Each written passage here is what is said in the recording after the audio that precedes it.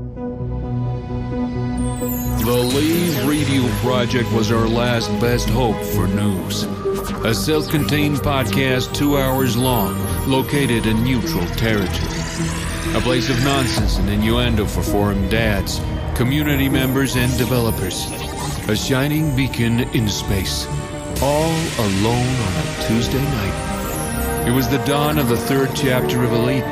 The year Space Lakes came upon us all. This is the story of the last of the Ladian stations. The year is 3307. The name of the place? Lave Radio.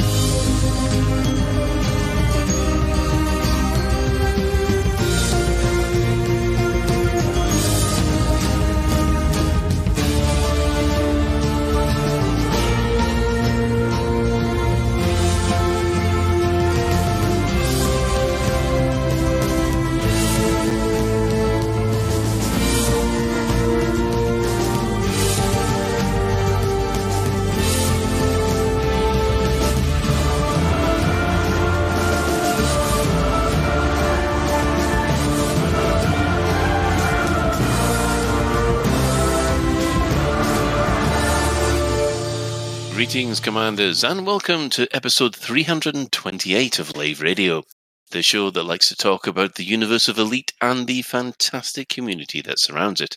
I'm your host, Commander Phoenix Defire, Chief Archivist of Lave Station, otherwise known as Colin Ford, and joining me in the Orange Sidewinder bar for this episode, we have our Head of Health and Safety, Commander Edelweiss, otherwise known as Ben Moss Woodward. I appear to be stuck in some kind of quantum tunneling device of doom or something. I have no idea what's happening at the moment. That's because your phone shifter is faulty, by the looks of it. Looks like everything's kind of faulty. But hey, I can stretch my legs. We also have our Inhuman Resources Director, Commander Shan. Hello. We also have our Deputy Trade Attaché, Commander Souverine. What up? And also joining us for this episode, we have a well-known YouTuber and Twitch streamer, Down to Earth Astronomy. Good evening, everybody. Good evening. Tech this evening is brought to you by our Tech Gibbon. That's the Chris Mark IV. If you wish, you can join us in Twitch. We don't actually have anyone in game today, so I'm afraid you won't find anything at the Orange Sidewinder bar near Planet Lave. We are available on the Twitch chat channel, which you can access through laveradio.com/live. Click on the live chat. And on twitch.tv/Lave Radio, or on YouTube, or on Facebook. Just look for Lave Radio. You'll find us. So, I'm going to quickly go around the crew, see what they've been up to for the last week. We'll start with Souverine this week. I have not been to space at all, because I've been playing Total Warhammer with Atris, which has been really, really good fun. They announced the third game, Total Warhammer 3, last week, I think, and Atris had heard me talking about it on the show and sent me the link to it and was like, dude, look what's coming. And I was extremely excited, having discovered that he was into it as well. We decided to play co-op, and we've had a Skaven game going where we've both been playing as different Skaven factions and gradually taking over the old world. And it's really good fun. We're on about turn 30, I think. It's been super, super good. We played it on a couple of nights last week and then over the weekend as well. It's been really good. Apart from that, it's snowing here. Well, and I have a personal rule that I don't run when there are no degrees. So given that there aren't any degrees, I'm not running. When the temperature is above 0 again, I will don my running shorts and off I'll go. Are you a lizard? Well, I just kind of feel like it's not really worth it. Like, I sort of, there are so many days of the year that have degrees and are pleasant to run in that I might as well just save my energy for those. But apart from that, it's been a fairly quiet one for me. Well, we have also our Inhuman Resources Director, Commander Shan. What have you been up to? I've actually had quite an interesting week this week. In game, I've been making my way to Beagle Point. I haven't been rushing. I've just been kind of jumping and then scanning what looks interesting in that. So I'm slowly making my way. And in real life, I was my way back to you. Yeah, and then I was clearing out some cupboards at the weekend, and I found one of my old diaries when I was much younger, and I sort of flicking through it, and I discovered my entry from August the 23rd in 1981, when I was accused of stealing the crown jewels or trying to steal the crown jewels, and so yeah, that's been my week. And as Colin said to me the other day, make sure you cut it short and don't drag on. So yeah, that's been my week. So jumping to Beagle Point and remembered when I was accused of stealing the crown jewels. Okay. Obviously, we'll be touching on the crown jewels later. Not Not touching my crown jewels. I think I'll pass on that one too. Yeah. Yeah. He gets a bit friendly, this Colin. Yeah. Right. Moving on, Ben. So yeah, I've not been touching anybody's crown jewel. And there we have it. Even yours. Not even mine. So I've basically been stuck in lockdown still. I saw my flatmate today, so that was exciting. Apart from that, I've been playing with the kids, playing Minecraft, playing Star Citizen, playing Elite, finished Cyberpunk, playing RimWorld, usual stuff. Welcome to COVID lockdown. And I think next week is nearly my 1 year. Next week or the week after is my 1 year lockdown anniversary or something like that too. So Jesus, that's crazy. Yeah. I enjoy the fact that you seeing your housemate is a cause, is an event to be reported. Like, is this because your life is literally just a lockdown symphony of boredom, or is it that your flatmate is very elusive, or possibly that they're very small? Well, my flatmate's Australian, as I think I might have mentioned, and he's not meant to be back in the UK now. He's not allowed to work anymore, but he's not allowed to leave the country either. So he's basically turned into a full-time gamer, and he's basically getting up when I'm going to bed. Jesus. So he's not allowed to work, and he's not allowed to leave either. Yeah. That's almost the ideal roommate to have someone who's completely out of sync with your day-night sleep cycle, so you pretty much always have the apartment to yourself. It sounds like he's Tom Hanks in the film The Terminal, based on a true story about the guy whose passport was no longer valid because his country no longer existed, and so he couldn't travel, and he wasn't allowed out of the airport. Yes, it's Charles de Gaulle Airport, wasn't it? There was one guy who was stuck there for, oh God, how many years? It was phenomenal. That's ridiculous. That's so ridiculous. But, that's international law for you. I know that's Tom Hanks. So who wouldn't want to imprison Tom Hanks in an airport? I mean, I think that's classified as a loophole, not one you want to exploit. Well, on the subject of international, we have to welcome Down to Earth Astronomy, or as we'll refer to him as Astro from now on. How have you been for the last week, sir? And what you've been up to? Like the rest of the world, we're in lockdown here in Denmark, so I've been working from home. And when I was done working from home, I've been in the same chair working on YouTube or spending the evenings with my wife. We've been moving around the apartment. But in-game project has mainly been focused around getting ready for jumping my fleet carrier to Colonia and taking a few hundred people with me here in a couple of weeks. Yeah, large amount of preparation for that. Going out there to unlock the engineers, and I really don't want to end up showing up in Colonia and then realizing, oh, I forgot something in the bubble. It's a rather long way back. So try to make sure I get everything prepped up in the bubble and making the journey out there as smooth as possible for the people joining. Excellent. Well, just quickly for myself, I've been playing a bit of Power Play, as per usual, although for some reason I've been dropped by the squadron that I joined, with no reason. Don't know what happened there. And I Did you not earn enough? I don't know. I do know I had about 2 weeks off because I was not feeling well, but when I came back, that was it. I mean, obviously, if you don't keep your merits up, then basically they degrade over time, and you'll end up with naught. I think I must have hit naught at some, and they just went, nope, gone. So is that some kind of Chinese sweatshop squadron you were in? Because it seems, I personally, that's one of my pet hates in guilds and clans and things like that, is that insisting on giving a player a quota for earning X, Y, and Z, or else they're kicked. I'm sorry, I play this for fun. I don't play it for a job. And if I get sick and can't play, then, you're supposed to be understanding about it. Or feel like playing something else for night. I mean... Yeah, I mean, it's not that many merits I need. It's only 350 to maintain my rank 3, but it's one of those things that you keep on missing out on. So, just quickly, Colin, did you ask anybody why? Because it might have been a mistake. You know what? I'm not bothered. Basically, I've gone I left their Discord and stuff like that since. So all the stuff I need to do to play Power Play is still in the Orisa Discord anyway. Although I do have to ask, rage quit. But can you actually see how many merits other people in your squadron has? You used to be able to, but I can't now. Okay. Okay. My experience with Power Play is stay there passive for 4 weeks, get the modules, and get the hell out. Exactly. That's how you're supposed to play it. Which is my worst kind of Power Play player. The worst kind of Power Play player is, of course, the one that always hides in solo and will never come out, and also might be automated. But less said about that, the better. Does getting your kids to do it for you count as automation? Automizing.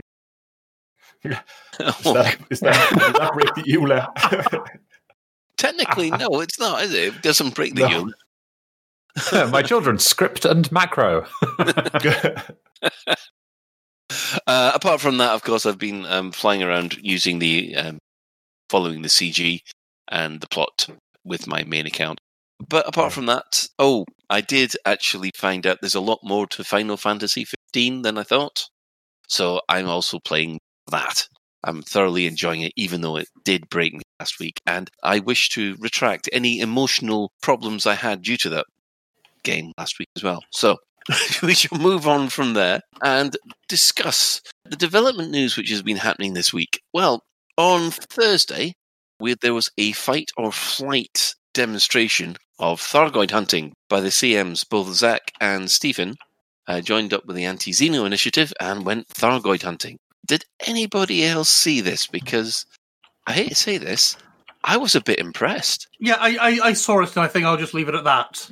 I was impressed at their assistance. I was impressed that Zach managed to kill a couple. With a lot of help.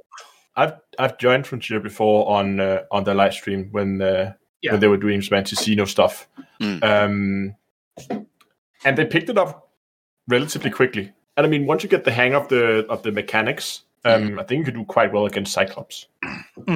Yeah, I still got to solo a Cyclops, but yeah, it's on my to-do list. That was Thursday's stream. Thargoids are friends, not foe. Oh. That's up for debate, I guess. Yeah, well, they're not exactly friendly to me.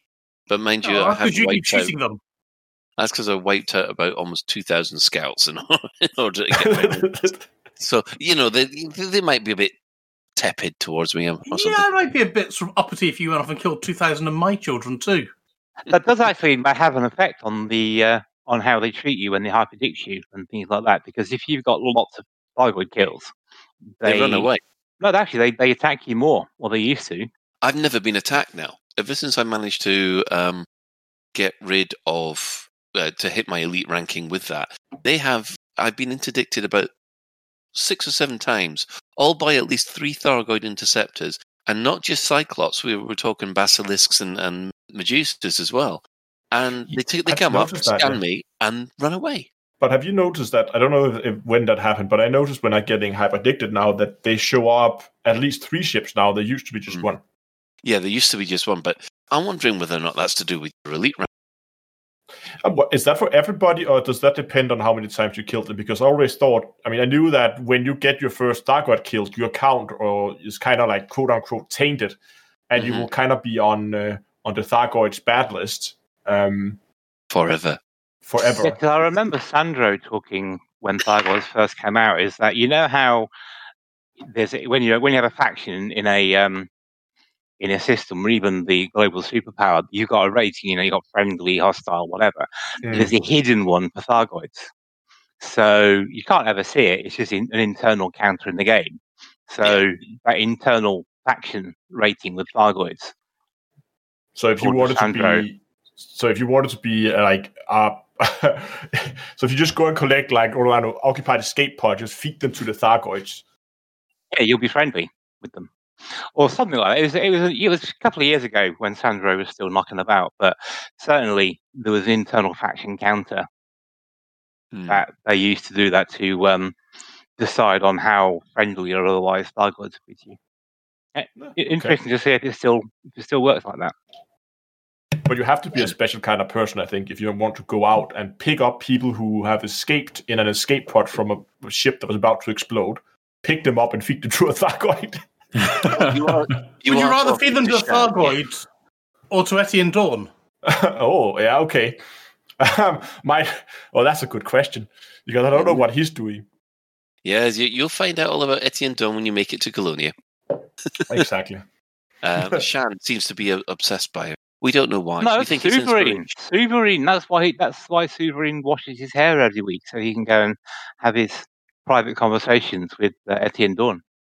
It's okay, Shan. The love that exists between you and Etienne is a beautiful thing. Nobody judges you. You're among friends. Yeah, there's no need to go into denial. You're fine.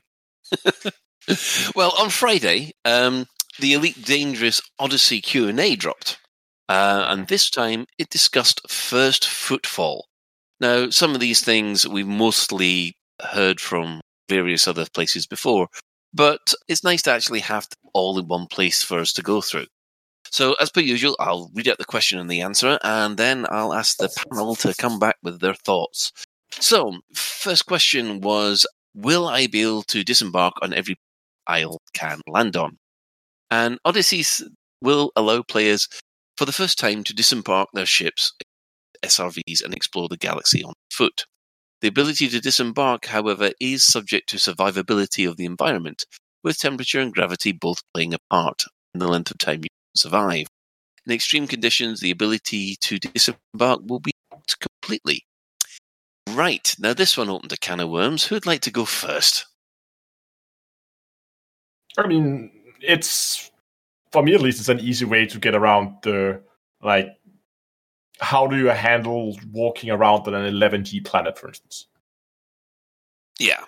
I mean, just one thing is being if you have a hollow present, and you could argue, well, how do you handle actually sitting in your chair at an 11G planet if you're in your ship?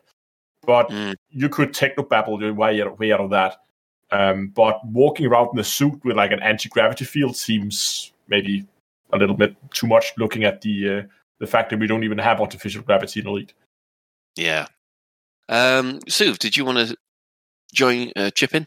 It's not a new comment. I've said it before, but I would quite like it if an element of trial and error to the planetary landings, whereby there's always a sense of trepidation when disembarking because you didn't really know what your chances of survival were. That might be a little bit implausible because the assumption being that if we can build private spaceships, then we can anticipate how survivable a planet is. But in gameplay terms, I quite like it when games allow you to do things and just accept and live with the consequences. Like, for example, going through a door that leads to a baddie that's far past your level, rather than stopping you going through the door completely. Just because player agency is a good thing to have. But also from just an immersion point of view, I'd quite like it if, when you landed, there was always a sense of, I don't know how dangerous this planet's, it's 3G, what am I, how long do I think I can last here? Do I think I can last long enough to achieve my goals? That sort of thing. But that's just my initial impressions, and actually the implementation may be really cool. And grenades. Yes. It would be really good if they had what Sue said, because let's say you got out of your SRV or your ship, and then you slowly went down and down and down and down until you fell flat on your face, and then it all went black. So to simulate, you're trying to walk in this gravity, and you get pressed down and down until it squish. And that'd be quite fun to do that. But I don't think you should have the nannying kind of, you must be this tall to land here, so to speak. Precisely, yeah. Somehow I've got the impression that you guys, it reminds me of the Red Dwarf episode when they've just discovered there might be poison in the air, and they're looking through the life scanner going, and we are going to live. I'm just going to go outside to test whether we can live, guys. Squish. Well, I guess that answers that question. Oh, go I mean, on, I want to come on and say, thankfully we've got an astrophysicist on today, because I've got this vague feeling that even in the year 2020, we can figure out the apparent gravity of a planet, and I'm also fairly certain we're able to detect the composition of atmosphere. I suspect our ships would be able to tell us this information. We're detecting atmospheres on planets light years away from us. So we would expect whilst it might be amusing, I think it's kind of a moot point. Right. Okay, well, we're going to move on for the moment. We'll probably be coming back to this later in the show. Next question was, is First Football available to be claimed for every planet? First Football? That's what I First said. Football. I said First Footfall. Oh, I could have sworn you said football. Sorry, Colin. You need your ears cleaning out. He scores. Yes. God. Here we go. Right, the galaxy of Elite Dangerous isn't new. Really? It's several billion years old at this point. The year is 3307, and humans have been exploring space for more than 13 years. Planets and moons in human-occupied systems, along with particular bodies of historical significance, will have the first footfall already claimed. Bruce went on to explain this at a later point. The actual game mechanics is you will never be able to get first footfall for any system, any planet in a system that has a greater population greater than 0. So any occupied system, that's it. It's done. It's explored. You will never have a first footfall on the screen. I mean, the game wise, I think that's completely feasible. What they're saying. It's 3307. Everywhere's been explored. Everywhere in the bubble where there are people, and I think that makes the gameplay nice and simple. I think if you want to look at it from a realist point of view, just like there is on Earth, we can go anywhere on Earth if we wanted to. There are still places on Earth where no one's actually been. So I suspect there could be a very few systems where someone has never been, even though there's a planet with people on it. Because maybe they just can't be bothered to go there, or there's nothing interesting to see, or maybe it's in orbit around a neutron star, and you can't get on it unless you're a certain period in its rotation. I don't know. There are reasons I can think of as to why no one would be there, but I think to keep it simple, I think that's fair enough. I think in 1300 years, most of those places, well, all of those places will. If you could get to it, someone will have, just to say, I've been here. And that's it, explore. And we're going to see that when people start moving out, doing it for themselves. Is this the part of the discussion we talked about how first footfall is measured? When does first footfall count? They actually go in to say it'll actually start counting when the game goes live, not during the alpha. Yeah, okay, so alpha obviously won't carry over. I don't think that would make sense, but I would think they would implement it the same way they did when they introduced mapping of planets. Yeah. That some planets in inhabited systems, they have first footfall on them, or they have maybe been mapped. But other than that, I would expect it to be you set foot on it, and you then get the first footfall, but you have to go back and sell your CardLog data to actually claim it. Is that how they said it's going to work, or is it going to work a different way? No, they've actually said it's going to be as soon as you set foot in it, you. See, that's silly, because if I find an Earth-like and a landable planet or in orbit around the Earth-like, so I have to wait to go back to Universal Cartographics to sell it before I can claim the Earth-like. Yet as soon as my little toe hits the soil on the planet right next door to it, somehow Interstellar Cartographics knows about it. Yeah, that's one of the things that they've said. And yep. Because you post a picture on Space Twitter or something. I've made it to Koi 42. Tough luck. Anybody else who's trying to get there? Because you know what's going to happen now is that there's going to be a whole load of people pressing skip cutscene or whatever it is as quick as they can, just so they can jump out and get first footfall on a known planet. So yeah, I don't know. Oh well, they're not. As long as that planet doesn't have a population, yeah. Yeah, but I'm not talking about the sort of first footfall on Bathe or anything like that. I'm talking about Beagle Point or one of the systems around there, it would have been better, I think, to have you first football claimed. Football got me out of that, Colin.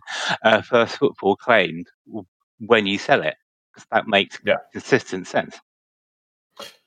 Yes, there is stuff about this which does smack to me of a little bit of consistency. You know, when you actually scan a planet with the new planetary scanner, it's been 2 years, but as soon as you manage to scan the planet, is that assigned to you as? No, you have to sell it. Right. Yeah. Okay. Every other kind of exploration is only count the moment you sell it. And even if, let's say, I go up and scan a planet, and you come like an hour after me and scan the same planet, if you make it back and sell first, you get claimed. No matter if I go back and sell my data, where I can maybe prove I did the scan earlier, you will still have the name on it. Right. Well, we'll move on to the next one. So, how does Odyssey affect the number of landable planets in the game? Well, it says the number of planets that will be landable for the first time in Odyssey will be in the billions. But to give you a more tangent reference point, based on the regions we've tested so far, Odyssey will have 20% more landable planets than the base game. So that is a vast amount of area. It is. I'd love to know what the parameters were for tenuous atmosphere. I don't think they've said. We've long been aware of planets that look like they would be landable, and then you get close and realise they have a very thin atmosphere. But I wonder what the under the hood values for that is. I think it's more to do with the planet types that they already have. Like, obviously, Earth likes water worlds and ammonia worlds. I don't think, regardless of the atmosphere, density, pressure, or composition, I don't think we're going to be able to land on those. Simply because it would involve, like, forests and oceans and that kind of stuff. And I don't think we're going to see liquids on the surface. No. So therefore, it would probably be restricted to stuff like high metal content worlds, rocky worlds, ice planets, maybe that kind of stuff, right? And then I think they just put a hard limit on, like, you can't disembark if the gravity is higher than, 2.5, 3G, something like that. Yeah. So am I right in thinking that if there's an atmosphere, no matter how tenuous, pretty much, there will be a degree of erosion then on the planet, because you've got particles moving and rubbing against rocks and things like that. Am I correct in thinking that? That would make sense, yeah. So the question then is if there's atmosphere, are they going to model erosion effects on the planet? That's something that we'll have to ask them, because they've never said anything about erosion effects. We've seen fancy-looking ice planets. We've seen obviously the atmospheres of the new ones, but haven't seen affect the geography. Because if there are erosion effects, you then get various patterns and potential caves and all sorts of stuff, don't you? That's not necessarily formed by water, but we know we're not getting caves. Yeah. So we know we're not getting overhangs. Well, yeah. There's a distinct difference between caves and overhangs. That's not necessarily the same thing. I think the question Stop in which giving me hope here, Astro. I'm pretty Sorry? sure Stop giving me hope. I'm pretty sure the question that this came up in was, does your new planetary system have the ability to generate caves and overhangs? And the answer to that was no. No. Okay. So Astro's correct, but the actual question that fact is taken from, I'm pretty sure, not 100% sure, but I'm pretty sure the question was phrased as caves and overhangs. But Right. wasn't that answered in Horizons? Not this one, or has it been answered? No, it's The been question answered was this one as well. the Odyssey planetary tech. Okay, I can't remember if the wording on the question specifically. It might have been that caves were mentioned specifically in there. And if that's the case, then yes, we're not going to see caves. But Let's see, where were we? If I join after launch, will I still be able to experience first footfall? Well, Elite Dangerous is a huge and expansive galaxy containing more than 400 billion star systems. To date, our players have traversed just 201 million of those systems, which equates to about 0.05%. In the same way that new commanders continue to join the world of Elite and make their own personal discoveries, we have no doubt that commanders will have the opportunity to make their own discoveries for many years to come. Right, this is quite a big one, considering some of the questions that have been asked on the forums lately. Sorry, I was just thinking about the 201 million number. How many players are there in Elite? Have been in Elite? Because if you divide that by 201 million or 200 million, divided by that number, that's actually quite a lot of systems that have been discovered by per player. Yeah. At the moment, let's have a quick thing. For the Epic Store, there was approximately 4 million accounts. Million? Okay, wow. Well, the Epic Store had another 8 million to it, which was phenomenal. So there's potentially 12 million accounts out. But let's just say 4 million accounts have managed to explore 201 million systems. So what's that? Every player's looked at least 20 systems? A lot of players will probably never have left the bubble. A lot of the accounts from Epic, I would expect them to basically just click collect. There's just people collecting their free game every week, and there's never actually booted up Elite. Yeah, absolutely. Well, the main point of this is, and it's been alluded to by other people as well, that this is a roundabout way of saying that, in fact, they've actually confirmed this in later answers, that they're not going to disable the first footfall for console owners, for PC owners while the console catches up, rather. So basically, it's going to be PC goes first. PC players will get basically a lot of the footfalls, but what they're saying here is there's plenty enough for everybody. Dump. I mean, I think it's worth mentioning that even though Elite is now a 6 years old game, something like that, and we still even haven't explored 1% of the galaxy. That means if you come in and I mean, if you come into a game that focuses around exploration 6 years down the line, in any other game it would be like, yeah, okay, but how much is there left to explore? But I think it's one of the big selling points for Elite that even when you come in as a new player, there is still more than 99% galaxy left that has never been seen by anyone, that you can go and you can get your name on today if you want to. And it's going to be the same with Footfall Planets. There's going to be so many of them that there will, in another 6 years down the line, if Elite is still running by then, which I hope, there will still be Footfall Planets for people to go and explore, because there's just so many of them. Yeah. Jan? Yeah, I was thinking about that when I saw the numbers and things. And I think, though, as what you wrote, there's tons more left to explore, and there's plenty of falls for people to beat as much as they like. However, there are certain systems and planets that have a significance about them in which people would want to be the first person to have their name on it, if that's what floats your boat. So things like the furthest planet from Sol, the planet closest to a neutron star, or whatever it is, people are going to want to go there because it's a special snowflake system. Yeah, and I think that's where this sentiment of we're being left out comes from. It's not there isn't loads left.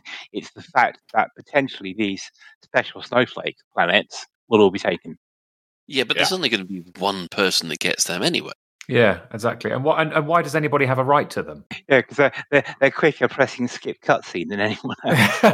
I don't think anybody. I think people are taking them extremely seriously. I'm not motivated to have my name on any of the planets. Well, explorers do. I mean, if you think about the drive to explore in our own world, the first person to reach the South Pole. I mean, that was an epic struggle between Amundsen and Scott to be the first to do it. And I don't think. Yeah, that's true. Yeah, that's a good point. It's that sort of drive, I think, that wants people to be the first one to go on there. So, yeah, I can completely understand why people's noses are out of joint, but I guess it depends on how much that motivates people. Yeah. Right. How quickly will first foot accolades be claimed? And they've said your achievement will be displayed alongside the names of those who first discovered and landed on the planet, which you can find in the system map. Which didn't really answer the question, I thought. Oh yeah, that's not answering the question at all. That's a completely different. No. Jesus Christ, Gareth! These are completely different answers. That doesn't match the question at all. Yeah. The question is about time, and the answer is about where. That's nonsensical. So, do we need an answer question song? We do. We need my answer the question song. My answer the question song. I did actually pen an answer the question song last episode, listeners, but it is absolutely full of expletives, and therefore I'm probably not allowed to sing it. But the song does exist. Yes, we do have. We are going to record it. I think. I think it's only fair to record it and soundboard it. It goes out to Gareth. So yes, how quickly does something happen? And then the answer: the thing will be displayed alongside the names of those who first discovered and landed on the planet, which you can find in the system map. How does that have any bearing on the question whatsoever? Yeah, it's like Matt Hancock at a press conference, isn't it? Yeah, absolutely. Yeah. It's like a bar of soap in the shower. Slippery? Yes, very slippery. Correct. Yes. Right. Next question. Is there a limit to the number of places I can get first foot on a set of time? We won't be imposing any limits, but it'll be naturally limited by the speed at which you can travel between planets. So basically, I think what they're asking there is, can I only land on or get first footfall for 3 planets and then I have to wait a while? No, just basically carry on. Do we think that that's another question? Another question that could have been answered with no. Yep. To be honest, I don't know where some of these questions are actually coming from, because I don't think I've ever seen anything like this. I think they are taking questions that are posted around both the forums, Twitter, that kind of thing, and I don't think they take them in the exact like word to word as they were posted. I think they take the sense, like kind of rephrase them. Yeah. Aggregate and then paraphrase. Exactly. Begs the question, the one we had before, where they put up one question and answer a different one. Because since they're already picking and choosing, if you don't want to answer that question, then don't pick it. But I don't know. I agree that one seems a little weird. Is it just me, or I think, as I said last week, these questions feel like they've been filtered with a CM filter. They have. That's the CM. Probably a bad CM filter at that. Speaking as a developer, I would never say anything as mealy-mouthed as this. I don't think the developers of this has definitely been filtered by the publishing team. But yeah, they are absolutely politician answers. Okay, well, the next one is, can the first footfall achievements be disputed?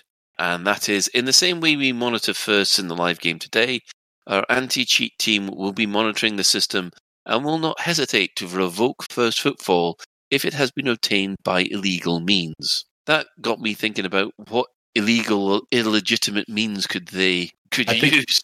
No, I think this is another case that they're answering a different thing. That the question, when the way I understood that question was what we talked about earlier. If player A goes and has first footfall, then player B comes along an hour after and gets his quote unquote first footfall.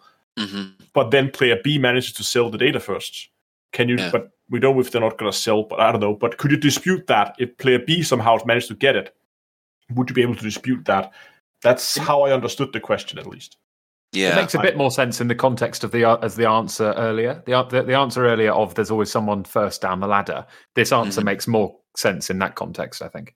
Yeah. So there's a further question that's similar to that later on. Next question. Are there new discoveries and wrecks that I can get first footfall for? And it says, first footfall is recognized and recorded at a planetary level and not for individual points of interest. And that seems straight enough. They've always said that. That's pretty straightforward. Next one. We have, if I change my name, will the first footfall change with it? And it says, similarly to records of other achievements, first footfall is treated as a historical and will be recorded with the commander's name at the time of exploration. This will not change if any name changes. I think that's perfectly fine. But that's interesting because they show something about their database structure. But that might be a little bit too nerdy to get into now, but that's interesting. I was thinking that too. Why are they storing this string rather than a foreign key? Yes, why are they not using a foreign key to the commander instead of directly storing it in the text field? But indeed. Can you imagine the cross-indexing? They have actually said before. Yeah, they do that kind of shit all the time. The first discovered are stored on a separate database to a lot of other player information. So the records are static. So that they're tied to they're informed by your name when you sell the data rather than your account, if that makes sense. Is this one of those console PC kind of cross-play but not quite cross-play things, do you think? I've got no idea. No idea at all. I just vaguely remember them explaining. Yeah, it's all back-end stuff, so Yeah, a foreign key is a foreign key, but they store them as a string. It could be performance, because there's a point in if you have to constantly look up the commander name from a foreign key, then it's going to take some extra time to load the system on their end. Which is what I was kind of alluding to with the. Yeah, never mind. I'm sorry, you were going to get me going to full data analyst mode there, and I thought no. Yeah. I've had enough of that today already. Let's move on. I should use the key, the whole key, and nothing but the key. So help me, COD. This is the other question, which has kind of been answered before. What happens if two people land first at the same time? And they've replied with, in the same way that Buzz Aldrin made way for Neil Armstrong to be the first man on the moon, the control to disembark is for an individual commander, and there will always be someone first down the ladder. This accolade will not be shared between commanders. Now, what I think they mean by there is if you've got people in physical multi-crew, and it says, right, I'll go outside. Whoever goes outside first from that crew gets the footfall. Does that make sense to everybody? Is it definitely about when you first press disembark as opposed to selling data? Well, you see, that's the thing. Because there might be a case where, let's say, Neil and Buzz decides to go first, Neil goes second. But when they get back, Neil puts his data in first, and then Buzz puts his data in second, so Neil gets it. What happens if it's like Toy Story, with Woody and Buzz Aldrin decide to jump down the ladder together, hand in hand, and land at the same time? Well, I think it's up to the control system, or whoever presses disembark. Wouldn't you want to? So let's say, Colin, you've travelled 20,000 light years with Ben, and you've discovered this amazing planet, and you think it's so amazing. I want to seal the moment between Ben and me. I'm sorry, Shan, but I am not jumping out of Colin's ship, whether I'm holding his hand or not. The ladders are too narrow, Shan. I think in this case it'd be linked to what Neil Armstrong said to Buzz Aldrin. He says, "I'm going out first, and it's prerogative." Even though I have been corrected that it's actually because Neil Armstrong was actually closer to the door. Neil was closer to the door. The Buzz couldn't climb over him. So he didn't. So Neil Armstrong didn't go, "Oh, look, alien," and then Buzz would sort of turn around and he'd just jump out. No. So you could say that Neil made sure that Buzz was moon blocked. You could. Well, that's the whole of the questions. They did go into a little bit of detail. Orange Phoenix did want some clarity on things, which was, he said, "I see that the console first footfall question was tactfully avoided. It's a bit shame that console commanders will be prevented from being able to ensure their first footfall on the planet of choice. Also in future, please don't patronize us because there are plenty to choose from. The console community finds it insulting. I fully understand the business decision, but it is totally unfair in my heart." To which Bruce has required, first footfall accolades will be available for full PC launch. I understand that you and the other console playing find this frustrating. However, I'd like to reiterate the following. Any landable planets with a population greater than 0 will be considered already claimed. We'll estimate with the launch of Odyssey, you'll have a landable planets increased by 20%. And with all this in mind, we are confident that there will be plenty of opportunities for commanders to make their point on mark at a later point. It should be pointed out that I think a lot of people did want to claim systems in the bubble, and there was going to be a big push for that. But as in the bubble, most of those systems are already claimed, it does take a little bit out of the sting out of it. I just can't see what I just find responses like that. I love Orange Phoenix. It just seems such misdirection over something that has no impact on gameplay, that really is a nice little bonus that has always been an ancillary system. I just don't get. Nobody's being prevented from doing anything. There are technical limitations. It's harder to optimize a game that was originally designed for PC for a new generation of consoles, presumably. There are just so many reasons that I don't think it's I don't think it is. You think it's material. making a mountain out of a molehill? Oh, completely, yeah, totally. It also, I don't know.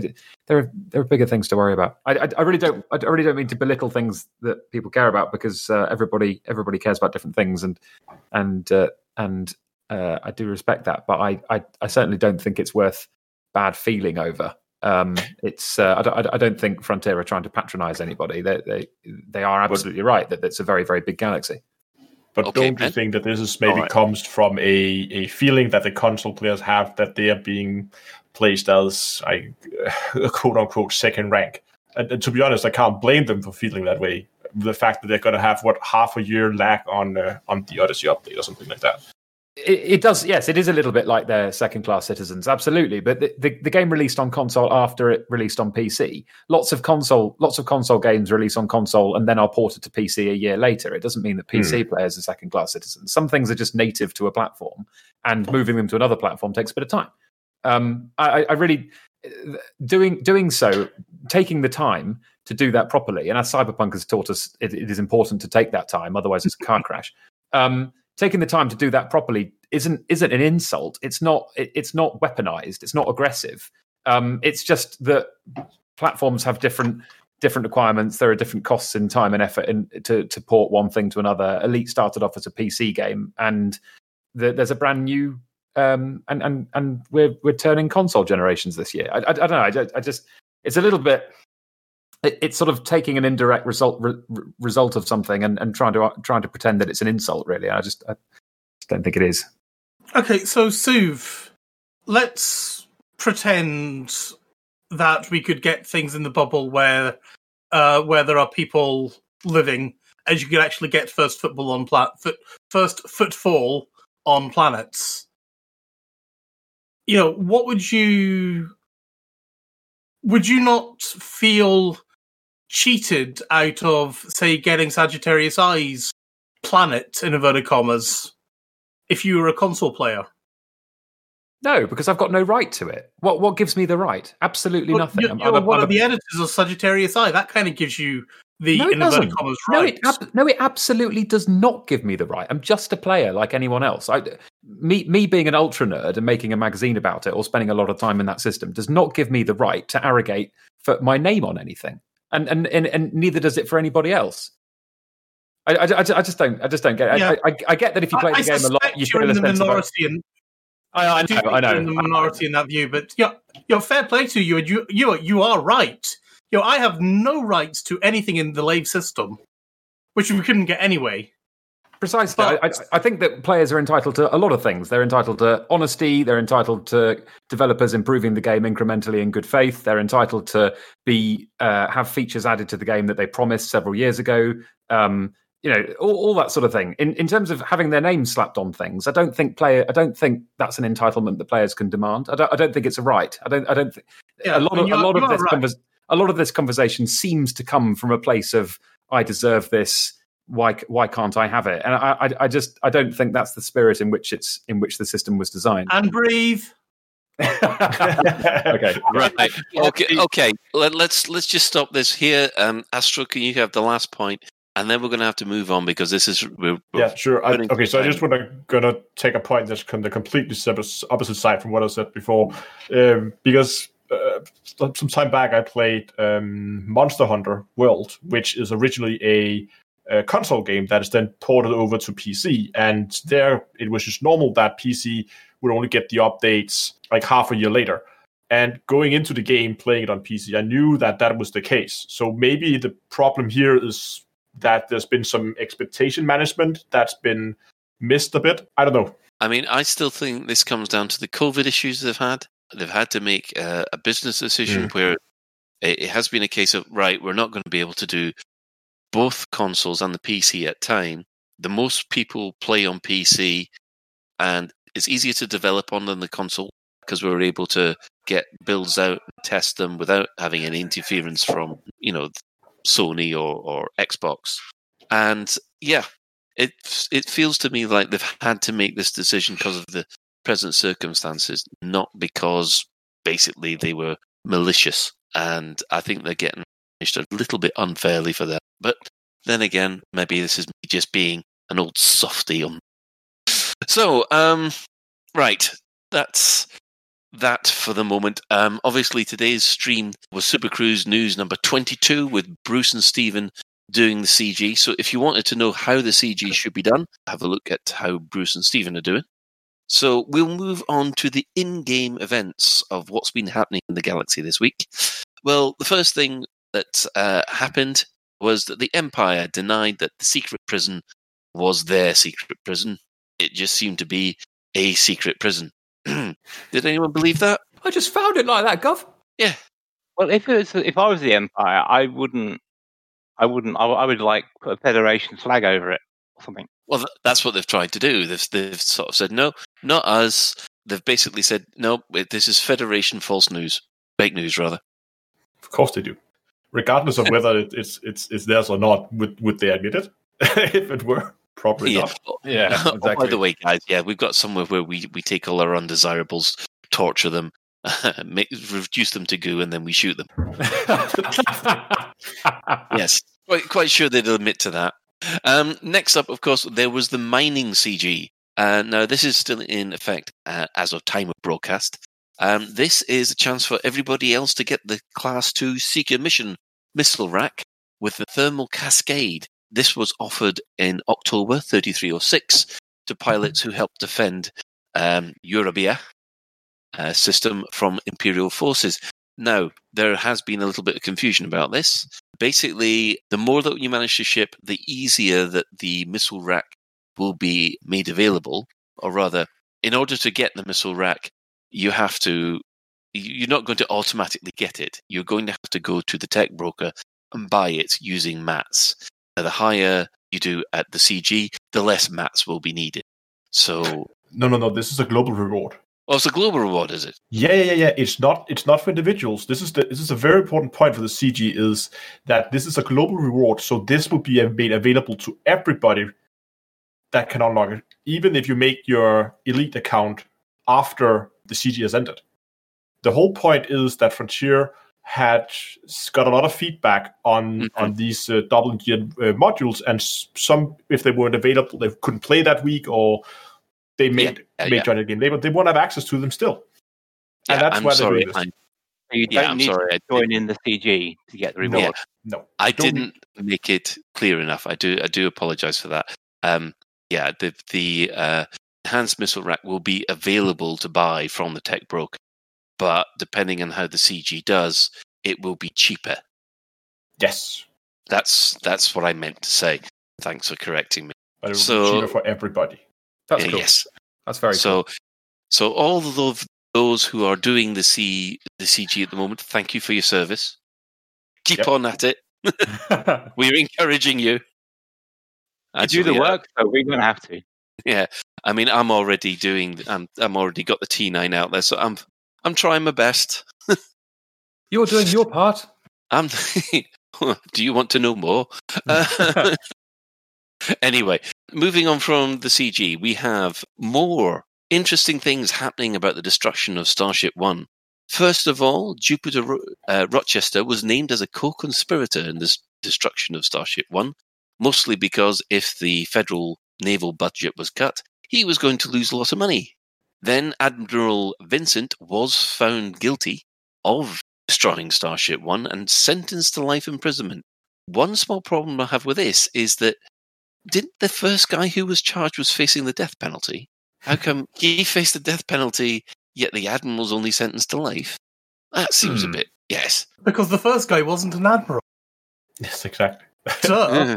No, they just bust him down to private and shoot him. Anyway, Jupiter Rochester himself has actually made a run for the permit lock system of HIP 54530 and has basically taken over the system there with a lot of his loyalist factions. Now, this also has an interesting knock-on for the Laken takeover, because wasn't it Jupiter Rochester who was behind the whole Lakon takeover? And my law is not strong enough for that. Where does Jupiter Rochester fit in with the Rochester family that Aisling was engaged to? Oh, it wasn't his brother, I believe. It was his brother. And the whole load of things about Core Dynamics is that he's been spinning off bits of Core Dynamics into his own personal empire, if you like, which is what he was trying to do with Lakon. He was trying to take Lakon up. Now, with him now becoming a wanted man in the Federation, does that mean that the whole Core Dynamics Lakon thing is off? I hope not. I hope it is, because Lakon's awesome. 3 Type 7s for everyone. I hope not, because I was counting on that to encourage Lakon to make decent ships. You do make decent ships. It's just you don't like any of them. Anyway. Well, the inside of Lakon's ships look like some kind of grubby student flat. So yeah. Oh no, we've been over this before. Cool your jets. For anybody who wants to know all about Shan's opinions of Lakon ships, there are previous episodes. You can start at episode 1 and work your way forward. Do you guys think there might be some kind of CG involving HIP 54530 coming up soon? Ooh, yeah. I mean, it's looking that way. Any reaction to the trial result? I like it. I like the twists. It's not the exploration of the kind of political soap opera that this is playing out as so far is, and I don't mean that disparagingly, is not the angle of the Starship One destruction that I was most interested in. I was much more interested in Halsey's visions, the hidden caretakers of our galaxy, which appears to have been swept under the rug. First of all, she announces that actually she doesn't even remember saying that, and she doesn't remember those visions and what you're talking about and what's that over there. And now it's all courtroom drama. That's cool. Courtroom drama's fine.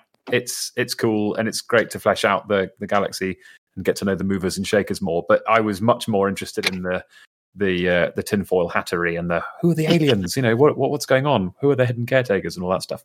So I'm hoping that they return to that at some point. Raxler. It's Raxler. It's Raxler. She's the only person in the galaxy that knows the location of Raxler. She's just got to remember it. Yes. There's a tinpoint theory for you. You can have that one, Canon. Yeah.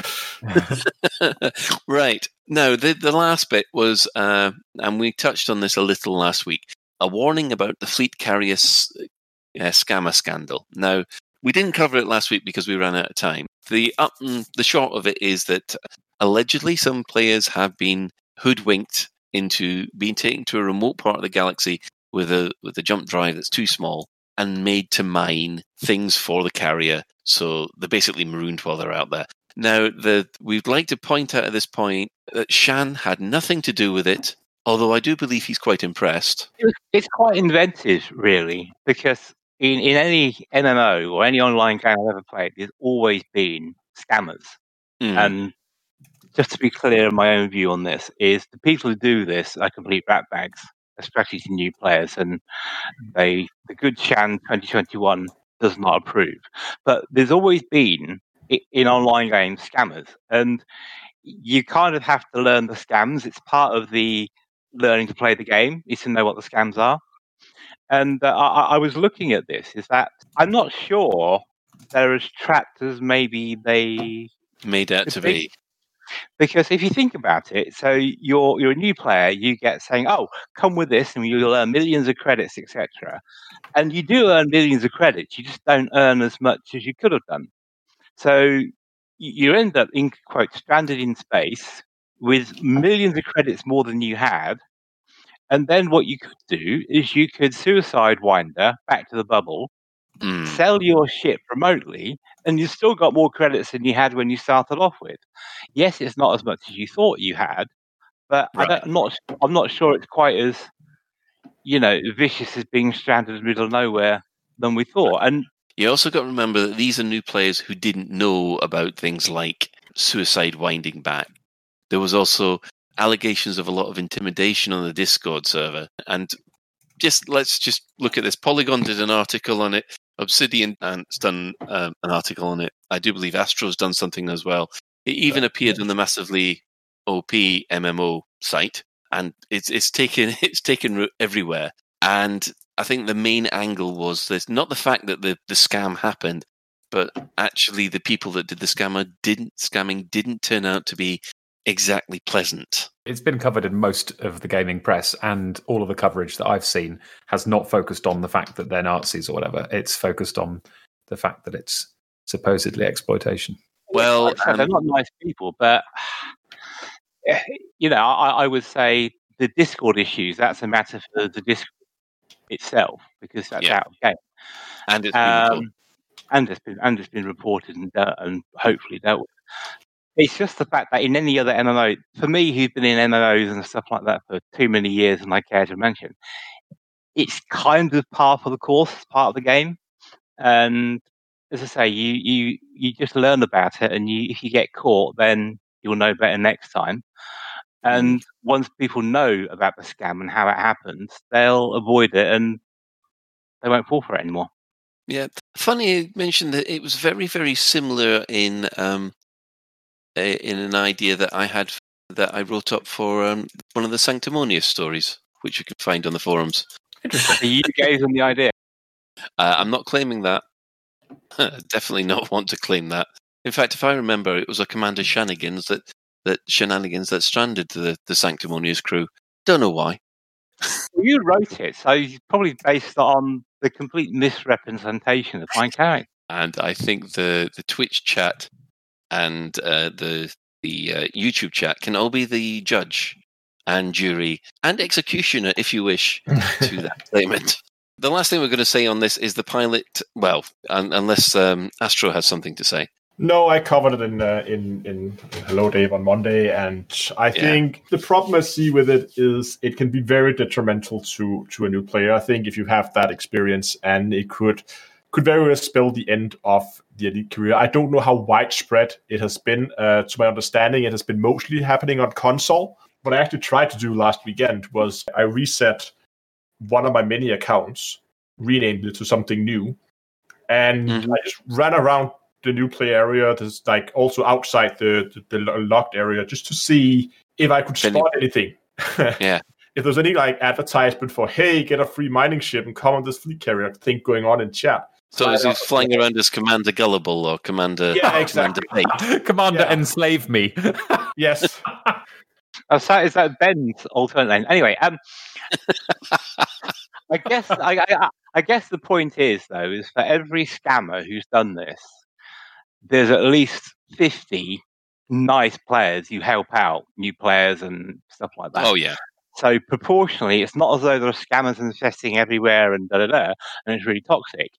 They're very much in a minority, and the vast majority of players who play Elite are welcoming new players, and I think that's a key message to take away. Yeah, I think the closest we've got to numbers is the article on Polygon, which was done by Charlie Hall, who's, in my opinion, always does good coverage for Elite Dangerous. He said there was only about 20 players actually affected by this, and mostly on console. But I think, what's the name of the podcast? Hang on a second. The one that we got. Yes, Squeaking Fuel. The Squeaking Fuel podcast, which covers a lot of the Fuel Rat stuff. They broke the story last week, and there was an awful lot of, you are joking. They couldn't believe that this was happening. So, yeah, there is a little bit of, you what? Yeah. It's worth saying that that Charlie Hall's coverage was probably is easily the best coverage of the issue out of all of the magazines and websites that covered it. Charlie Hall's at Polygon was easily the most thorough. He was the only one that visited the Discord. He was the only one that spoke to Frontier. He was the only one who had numbers. The rest of them just clutched at their pearls, if that makes sense. Here's an interesting thing. I've seen I've seen some people that they expected Frontier to step in and do something. Yeah. And I was thinking, are people breaking any rules here, apart from being absolute douchebags? Are they breaking any rules here?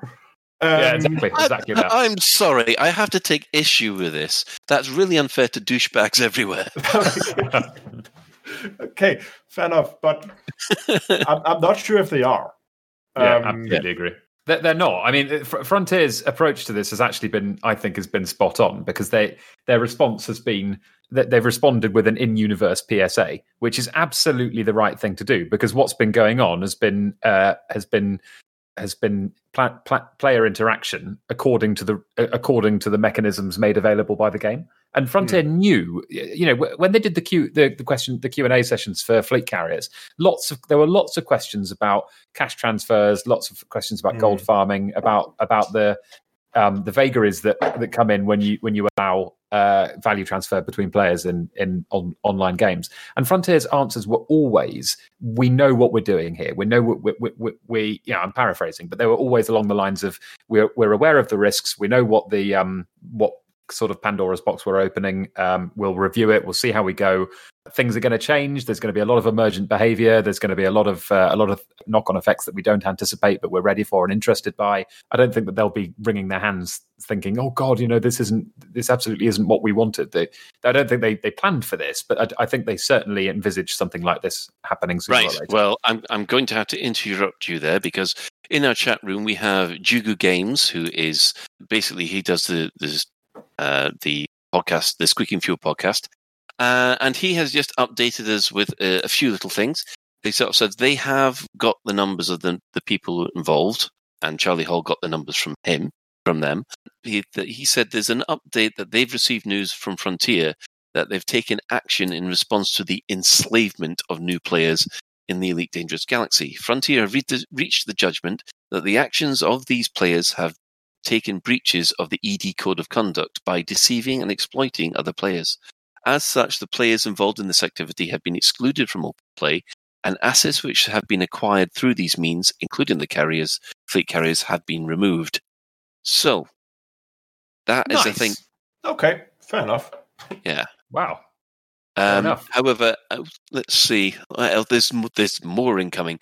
The decision is being appealed against at the moment, and so it is possible that it may be partially or fully reversed. However, the slavers have reached out to them and asked us to share this information on their behalf.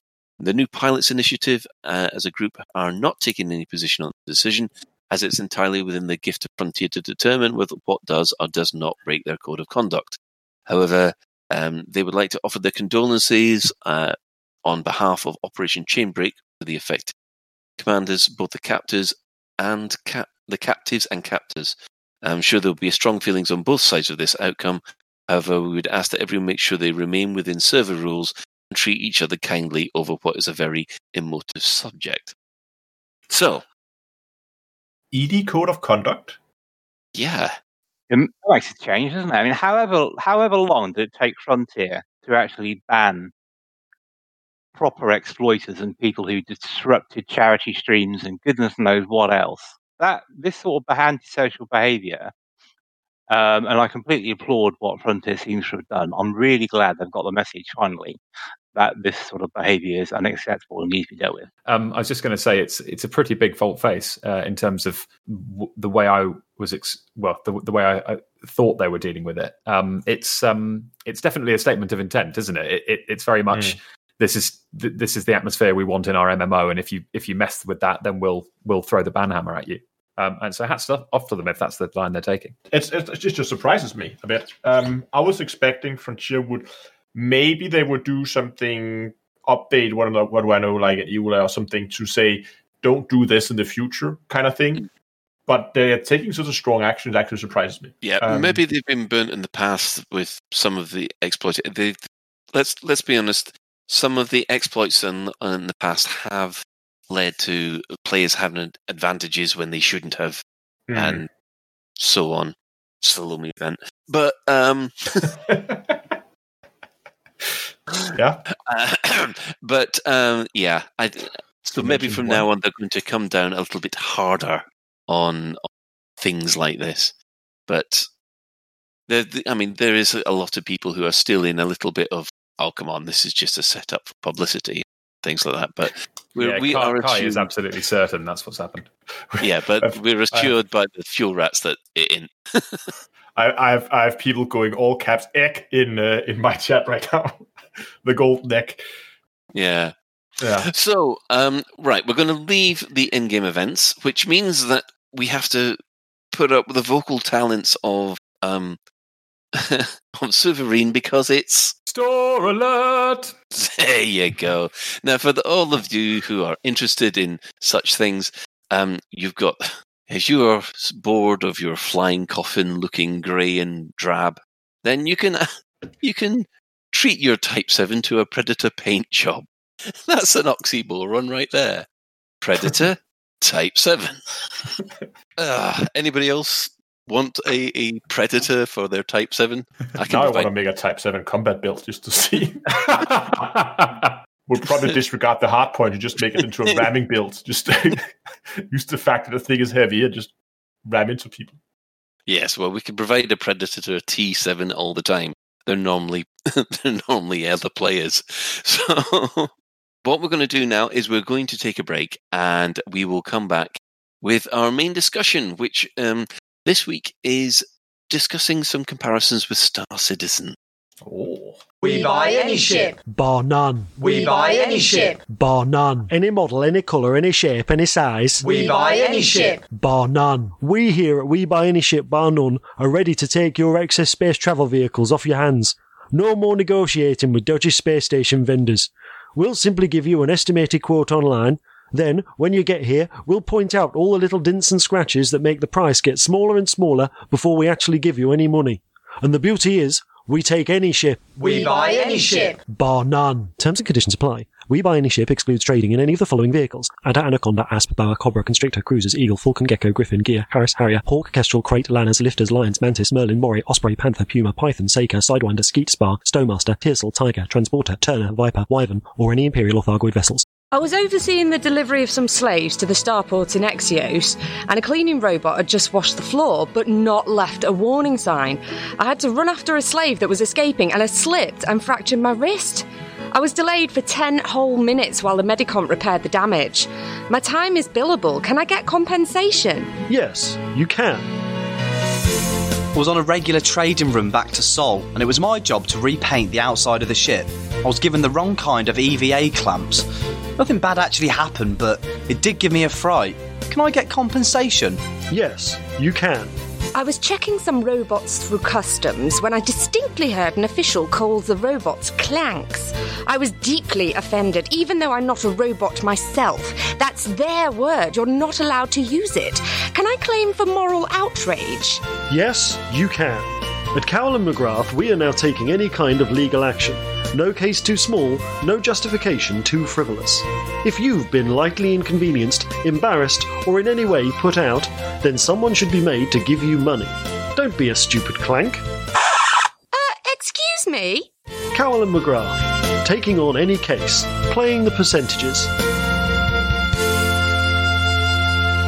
And welcome back. Now, one of the things that we're going to talk about something which is unusual with Lave Radio, because we're doing a comparison. Now, normally we don't do this kind of thing, but Star Citizen has been running a Xeno event for the last week or so, and those of you who have played this would like to, basically compare it maybe with how things have been going with, say, our Xeno events over here. So, Ben, would you like to explain to people what's been happening in this alternative universe? Yes, of course. So those of us on the stream might have been noticing I've been flying around in Star Citizen this evening, basically trying to do this Xeno event. To be frank, not succeeding very well. Well, that's part of the course of Star Citizen, I guess. We've had bugs, we've had 30,000 errors, all the normal things that we expect with this game. But that's not what we're talking about. I'm more wanting to describe the theory of the Xeno event, shall we say, and then compare that with what Elite Dangerous does with its CGs, interstellar initiatives, even the events like the Halloween event and things like that as well. So the whole thing was a lot more American started up, I guess you could say. We had YouTube videos, and there was forum posts, and it was a very big thing. And then, but what's nice is, as soon as you get in game, you basically get an audio alert telegraphing something's happening. Like a message pops up on my screen saying, "We need help now. We need help. Please help us." And then that leads you to go and check a mission out in your sort of in your heads-up display where you normally check these things. that leads you on to that sort of chains into go and fly to a base, which then goes off and actually says, we need you to do this. And there's multiple stages to the event. So the first part is basically collecting all the supplies. And that's only going to happen for a few days. And then it's going to move into the next stage. And then it's moving into the next stage and the next stage. But it's all nicely chained. It's properly... There's spaceship combat, there's air combat, there's exploring wrecks of ships, there's picking up cargo, and the cargo can be volatile, shall we say. It's very in-depth, but it also has certain things like, for example, at the moment, everybody on my server, and you can only have 40 people on the server. How many? Have 40. 40, Is it right. 50? It was 50, but since the recent patch, it's gone down to 40. Oh, okay. Yeah, that surprised me too. Have to provide just over 200, well, about 300 tons of stuff to a fleet vessel. And some of that stuff is normal. Some of the stuff blows up when you go into frameshift drive if we're playing Elite. Other stuff blows up after 10 minutes if you're... So you have to go into frameshift drive to get there quickly enough. There's combat in the air where other ships are flying around, shooting you while you're looking at the wrecks. Also, you have to defend the capital ship. There's also combat exploring the other ship with NPCs and things like that. I mean, I guess the first thing I'd like to ask all of you guys is, what do you think of what they're doing as an idea? For something we could potentially do in Odyssey. It's essentially like a big chunky CG, but not about obviously filling buckets. It's a little. It's more. It's a bit more flashy. It's a bit more sort of in. Sort of seems like there's more moving parts. It presumably takes a bit more in terms of development effort to put on something like this. It's very, very cool. I think it's very risky for Star Citizen to do it now.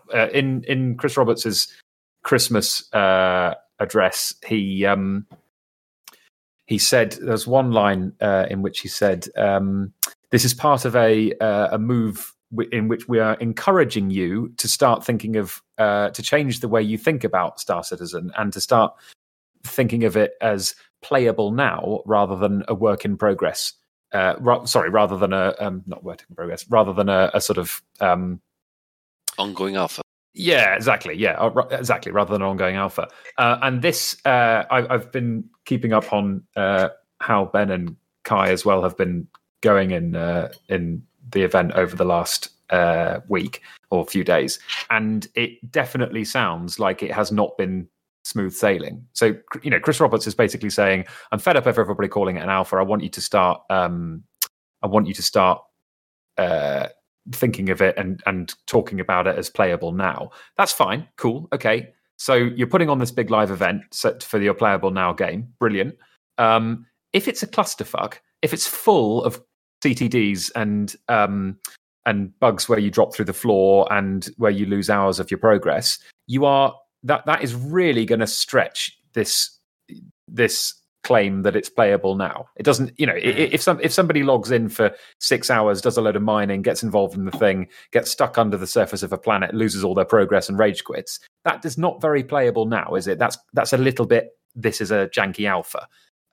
So I think it's ballsy. I think it's a cool idea, but if it doesn't work, it's really it potentially will harm the Star Citizen project. They've been quite lucky over the last sort of 3 years because since about 2016, a lot of the press have sort of left them alone, and there have been relatively few hit pieces in the last couple of years on Star Citizen, which has let them just get on with it.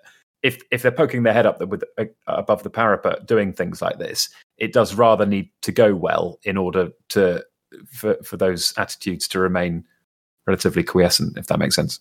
I didn't see the Christmas address, but I think Star Citizen is more playable than people give it credit for, especially people who haven't tried the game themselves. Absolutely. That's at least been my personal experience. And you could go back and find old live streams of me saying I'll never touch the thing with an 11-foot pole.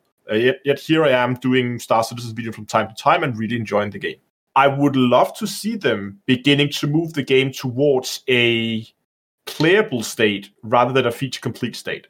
If that is true, if they actually want people to start thinking of it as a playable game, they need to get rid of that alpha label they still have on all their updates. It still says alpha something, something, something. Then they need to get rid of that. They need to begin calling it, at the very least, beta test. At least get rid of that, and they need to back it up. The problem is it still has bugs, and it's still sometimes you just get kicked for no reason and lose a few hours of progress, and that is immensely frustrating. So I think if they want to go in that direction, what they should do is they should focus on getting the stuff that is there working and being stable, rather than what they've been doing so far, which is getting the game feature complete. So they have a lot of stuff in the game, but not of all of it is necessarily working super well or super balanced yet. Even still, getting in lifts is janky. Getting in trains is even scarier. Opening doors is hairy enough. Getting out of bed can kill you. Yeah, but that's true in real life, I suppose. If it were that frequent in real life, I would stay in my bed all the time. Oh god, yeah. The game is incredibly bug-ridden, and I don't think anyone on the show, anyone who's played the game, is going to say otherwise. But it's the event that I'm thinking about, and it feels almost like what I was dreaming the chain missions would actually be. Because it's a little bit shorter than a proper CG. It lasts a couple of hours, maybe. So the question I'm going to ask then, is if this is like a chain missions, are these dynamic events that were supposed to be happening automatically in the game to you, or is it basically like it's been injected into the game? Do they feel artificial in terms of, hey, it's alien invasion time, and you can set your watch by it, and off it goes? Do they sort of feel, I don't know, just tagged along rather than as part of the overall narrative? Yeah, I mean, in some respects, I see what you're saying, and in some ways you're right, because you know that sort of, okay, the event's finished, it'll start up again in a couple of hours. But I think that's also kind of fair enough, because it would suck if, okay, well, this part of the event's done, and if you weren't playing between 10 o'clock and 11 o'clock, it sucks to be you. It wasn't criticism, because no. I'm sure people are thirsty so they can do the drink, but in Guild Wars 2, there are world bosses, which can sort of take up to 150 people to take down and kill. And they operate on a 4 to 6 hour rotation. So, what's the time? Oh, it's Tequatl time. And, they happen at set times. But because they need so many players, you need them at set times. Otherwise, you'd never get enough players to do the event. Don't they have like a large capital ship size thing at the end? Yes, there is. Yeah, okay. So at the moment, if you played the alpha, if you played the alpha for the alpha, then you know what all the different phases are. Mm-hmm. And that's one thing I'll give them credit for, actually. That they spoiled their event in inverted commas by testing their event so that everyone could find out what was going to happen. Has the alien menace, has that been... It's not... or are they suddenly came from nowhere? So as Kai's rightly saying, it's not technically...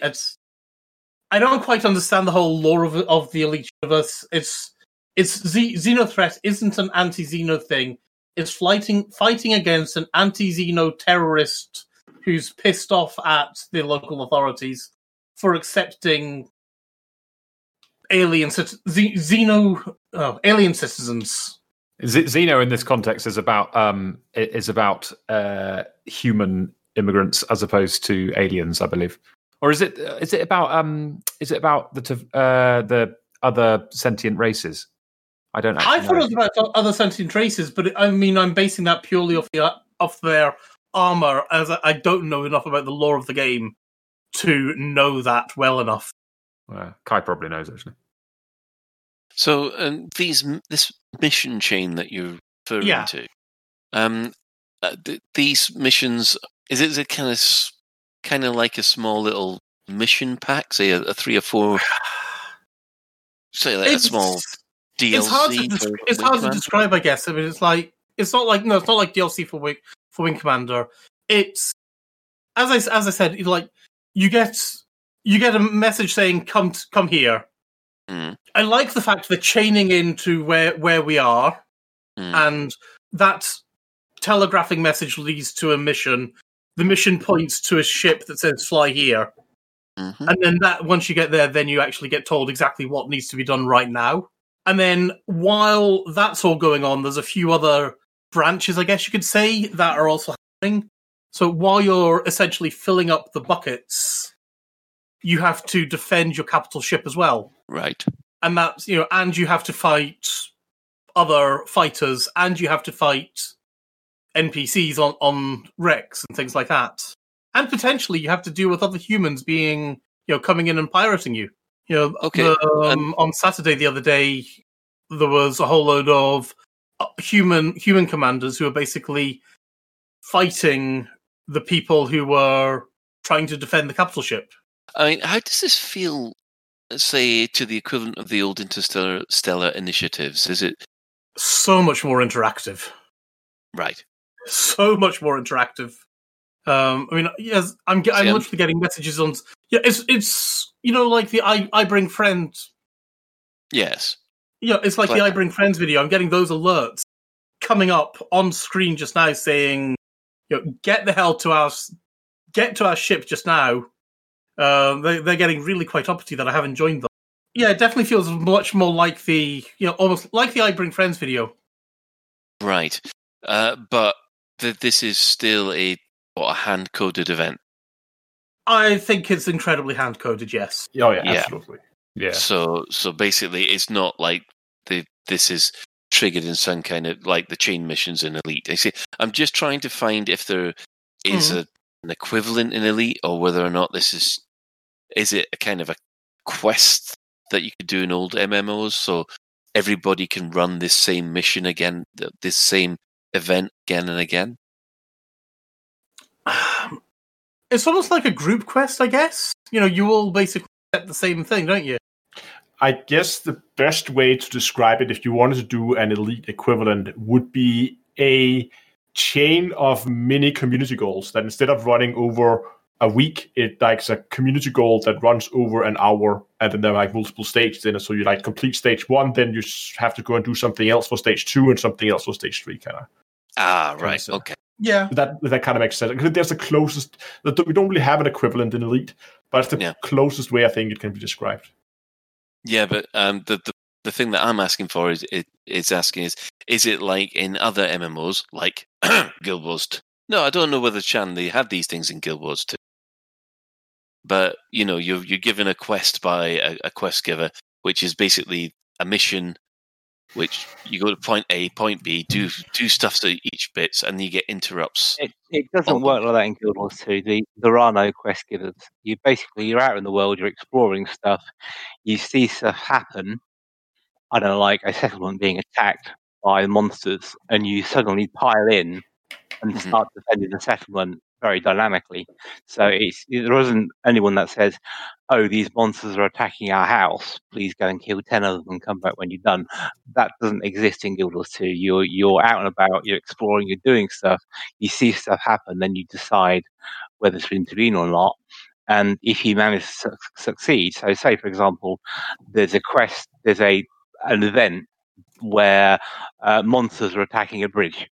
If you fail to defend the bridge, then they'll blow this bridge up, and for the next period of time, you'll have to go the long way around until you do another event to repair the bridge. The comparison between what is known as a theme park MMO or the the usual sandbox. Oh, this is definitely theme park. Yeah, this is very definitely theme park. And it's like, I saw something on the Frontier 4 the other day asking for almost like a games master to be done for Elite Dangerous. A what, sorry? A games master for Elite Dangerous. So it's somebody whose job it is to create like the Halloween event. Okay, yeah. So they could potentially even reach in and take over NPC character ships and things like that. They might have the tools to display the story in game, I guess is the best way I could describe it. So, allow them to dynamically create a mission, or allow them to, how when the Thargoids came, Frontier sent out an alert saying, oh my god, the Thargoids are coming. Something like, they sent out, but it was a system alert, and they just used their system broadcast tool to do that. Actually, it was Ed Ed, Lewis. wasn't it? I was flying wing with him, and Yeah. what you did was that they unveiled the Thargoids, and then he sent out a message alert system wide at the time. Yeah, exactly. The disadvantage about having a GM is it's great for a single one-off event, which if you miss it, you miss it. But for an ongoing campaign over several days, you tend to want to be able to automate it. And then you run into the risk of, it's monster o'clock, and you join in. So yeah, and that's why this is done every couple of hours essentially. The thing about this kind of thing is, didn't Dave and Braben say that you wanted to avoid this kind of theme park idea within Elite Dangerous? Yeah, isn't that what scenarios are? They are a bit. Yeah, they are a bit like that. Elite structure is weird because the fact that the state of the server changes from week to week according to what levels have been reached by players at different filling buckets. Basically, it gives it sandbox elements, but the structure of Elite is still a theme park MMO.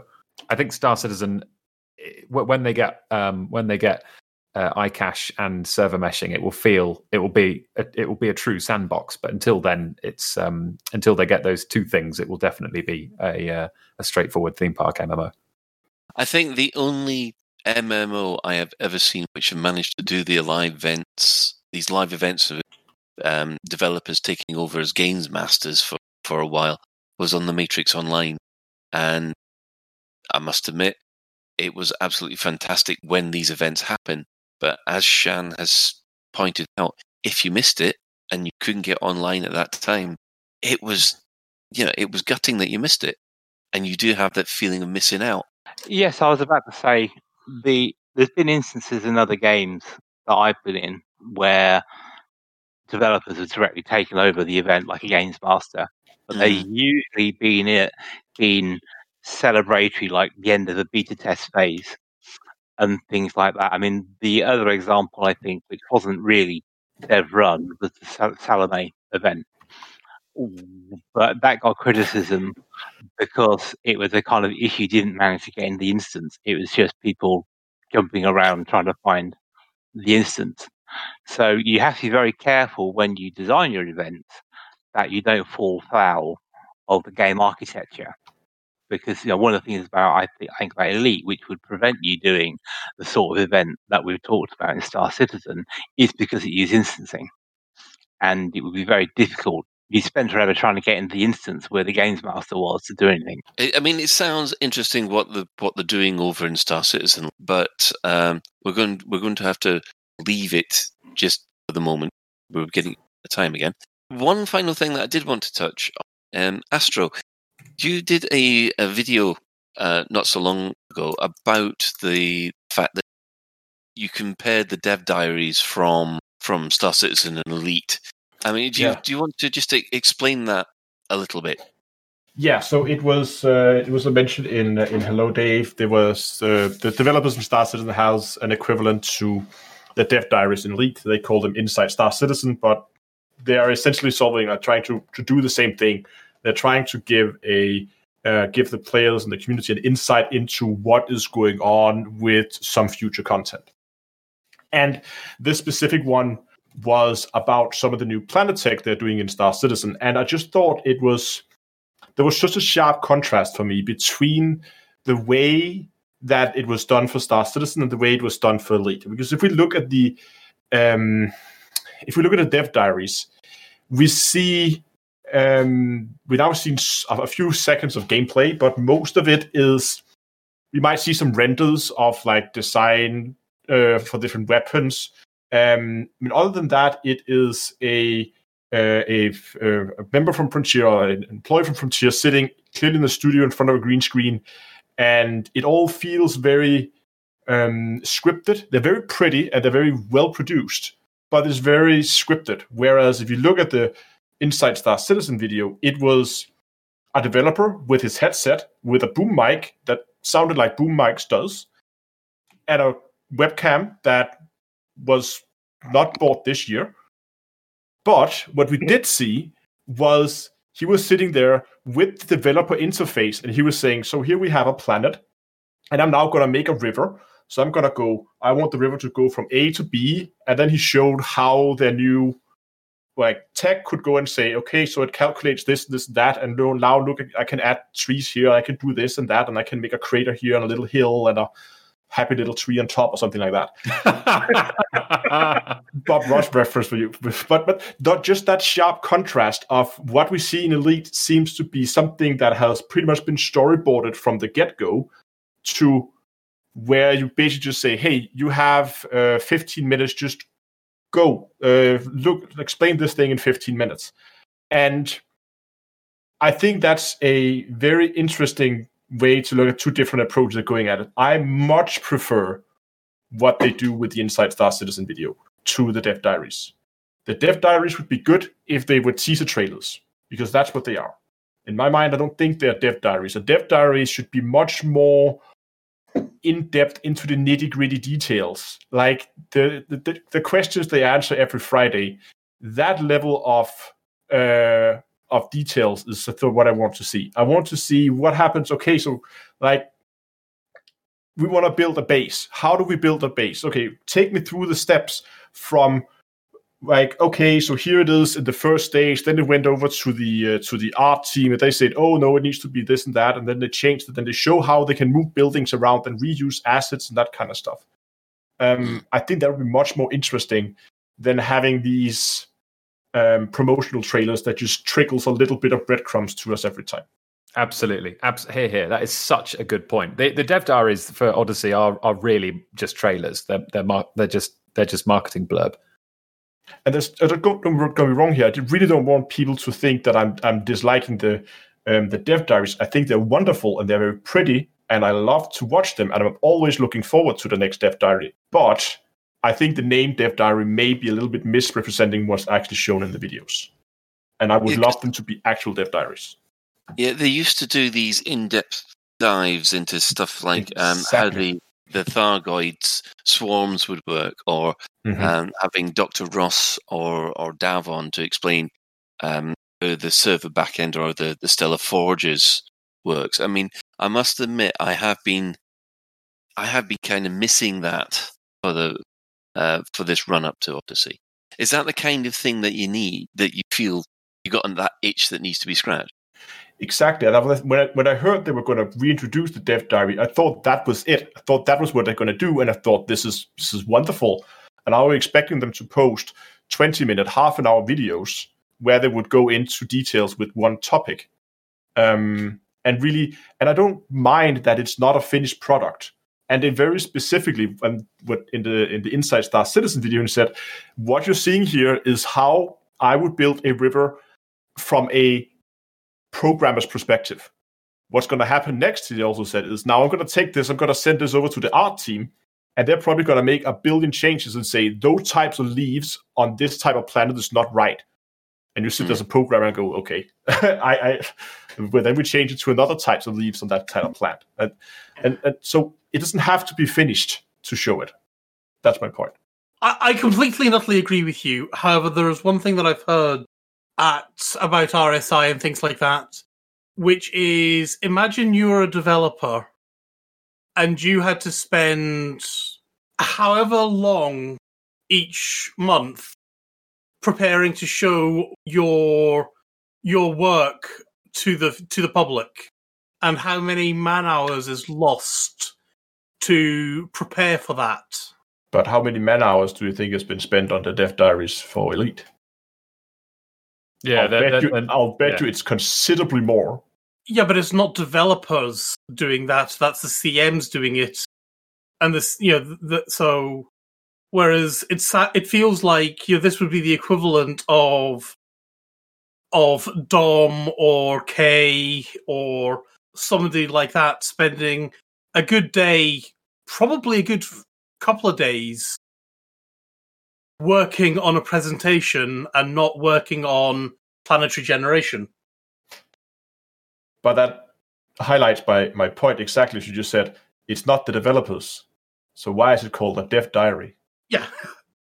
Yeah, I totally agree. I would just say about the Star Citizen ones, they yes, they eat into development time, but it absolutely is that they should do them and they should keep doing them. They should do more of them because it's a work in progress crowdfunded game, and it is the chalice that they've chosen to sip from. It's with the amount of money that they expect people to give them for a game which is still a work in progress. Expecting devs to give up a couple of hours on a Friday to make a bit of a video is the very least that CIG can afford to do, I think.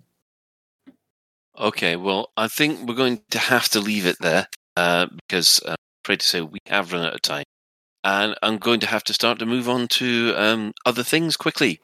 So, in the community news this week, well, our community corner says that gold sellers have arrived in Elite Dangerous. We have people offering offering to give people 1 billion credits for $75. That's steep. It is quite steep. Buy the game several times over for that. Well, I was just thinking how much money I could earn by selling off my account. I thought it was quite low. Like a billion took me. If the most you can earn in the game is 100 million an hour, which I'm a bit out of date. I haven't looked into that kind of thing recently, but I'm pretty sure that's a reasonable estimate. That's 10 hours work for 75 quid. That struck me as. Although to be fair, I mean, yes, it's against the EULA and stuff like that, but if you want to sell credits, then you can quite easily do it without, behind the scenes. You don't need to sell it on eBay. There are other ways of doing it, of gold selling. But so the account in question, remind me of the stats, because was it like triple elite with all the ships unlocked and? No, it's literally just gold. It's just gold. Basically, you turn up at his fleet carrier, he'll give you 200 tons that would be worth 1 billion credits, and off you fly. So they don't even do it like trading back and forth, so they don't have to. Yeah, effectively. That just seemed a lot easier just to like trade the same item back and forth. But kind of inevitable with fleet carriers because everyone said it when they were introduced. Oh, it's going to introduce gold selling. So my point is why has it taken them so long? I must admit, I was thinking that as well. I think it's because Elite Dangerous has now got a little bit more popular than it used to be. So moving on from that, the Anti-Xeno initiative, the Eye of Odyssey event, has now finished. So the Anti-Xeno initiative would like to thank everybody who's taken part, and congratulations on the winners who had to race around, shoot some Thargoids, and get back to base.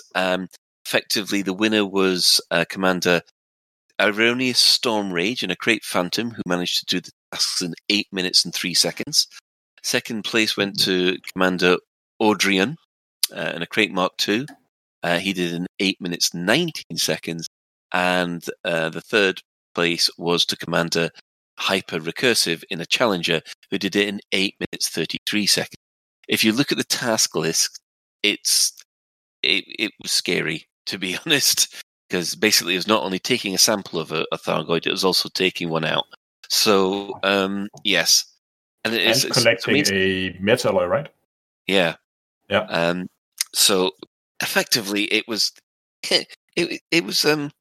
I mean, we did ask Mal and Psykit whether they're going to take part in it, and they were said no, it'd take us at least half an hour, so we wouldn't get our names on the board. And, 8 minutes. That's fast. Impressive. So, as you've heard, we've had Down to Earth Astronomy has been with us all this episode. Thank you. So we've just like to give you the opportunity to explain basically what your broadcasts on YouTube and Twitch are about. So I post my main focus is videos that I post on YouTube, and it will be a variety of guides, tutorials, or just flying around in Elite, sometimes Star Citizens, having fun.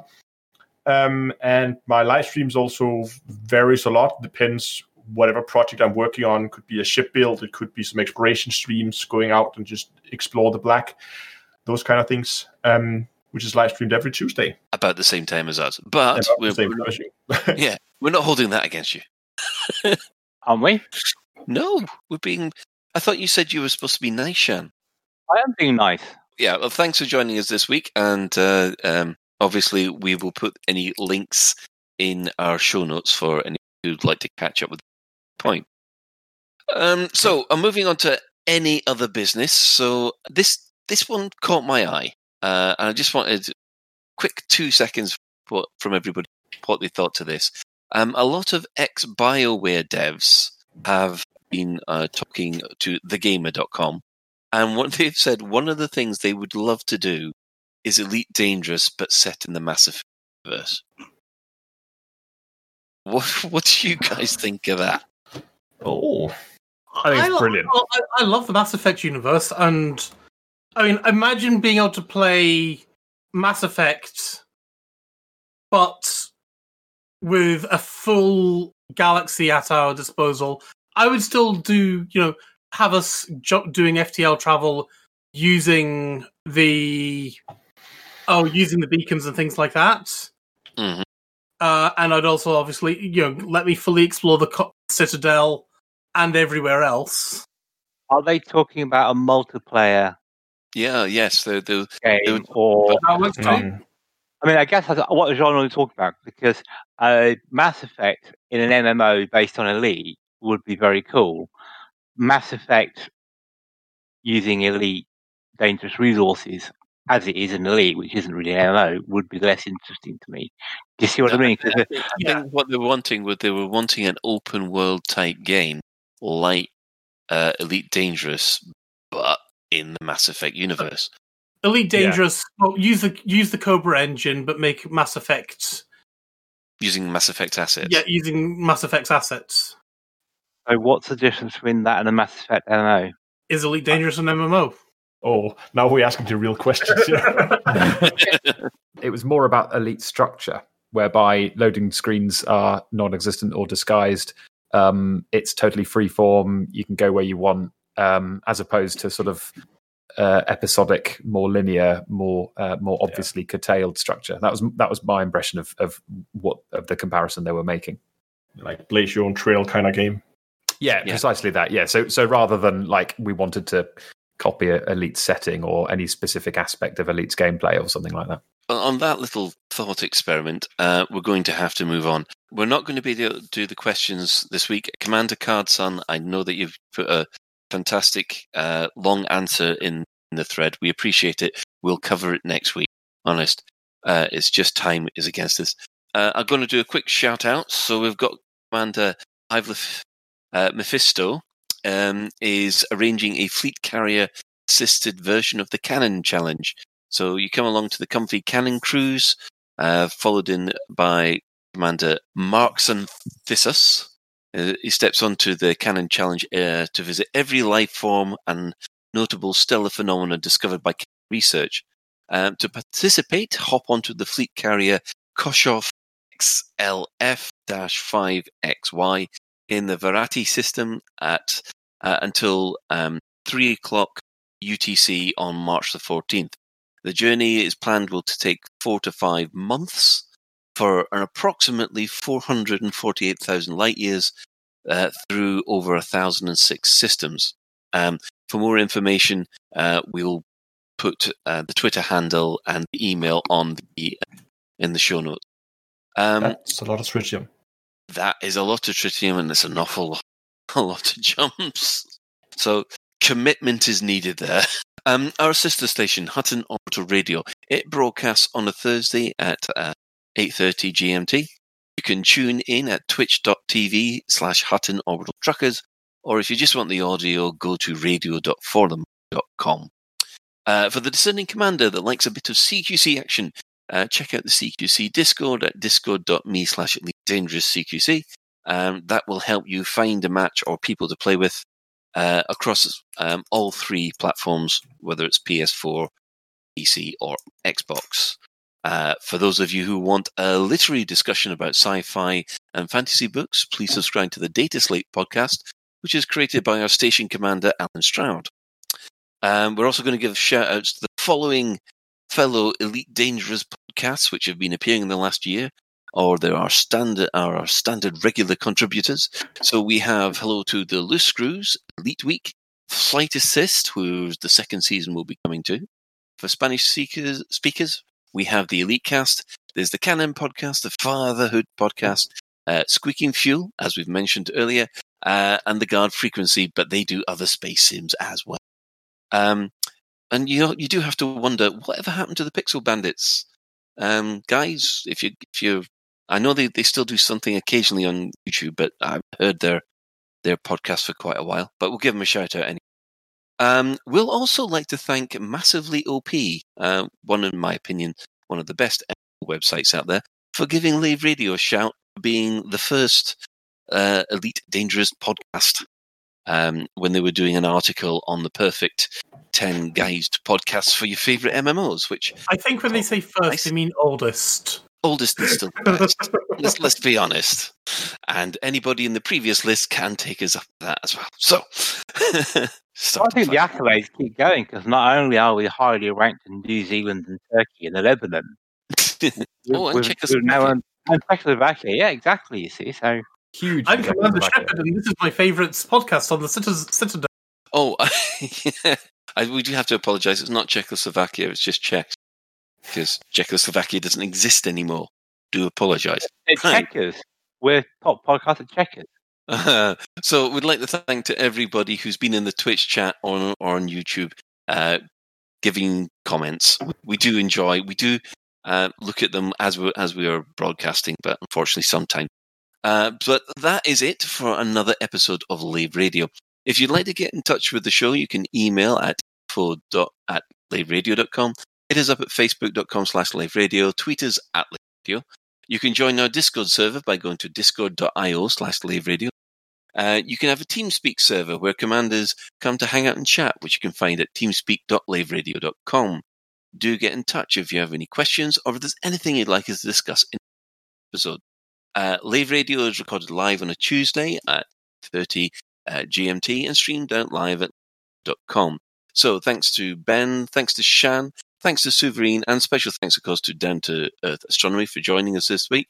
And we have to give our special thanks to our tech specialist. That's the Chris Mark IV Eternal. Until next time, Commanders, fly safe. And if you can't do that, fly dangerous.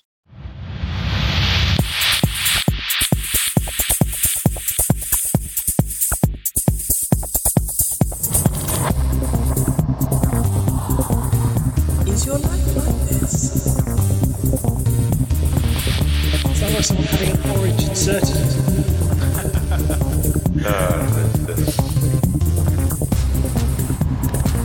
Need a safe word. Space can be loaded.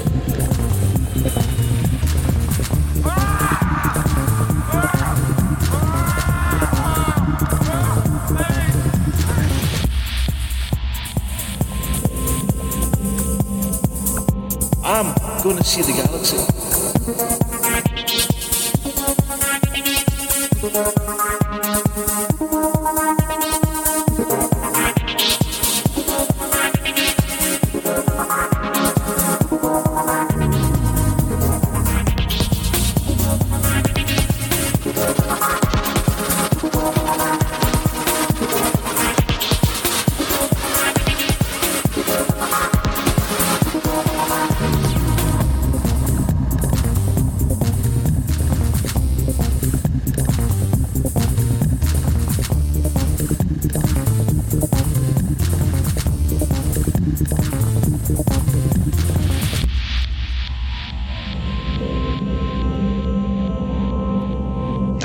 Damn it. No worries, guys. Hold the fort for 2 seconds. I'll be right back. Forget the Uranus talk. This is the new outro. You've been dying for something to replace your Uranus. Pardon? I don't know. I'm quite attached to this one, to be honest.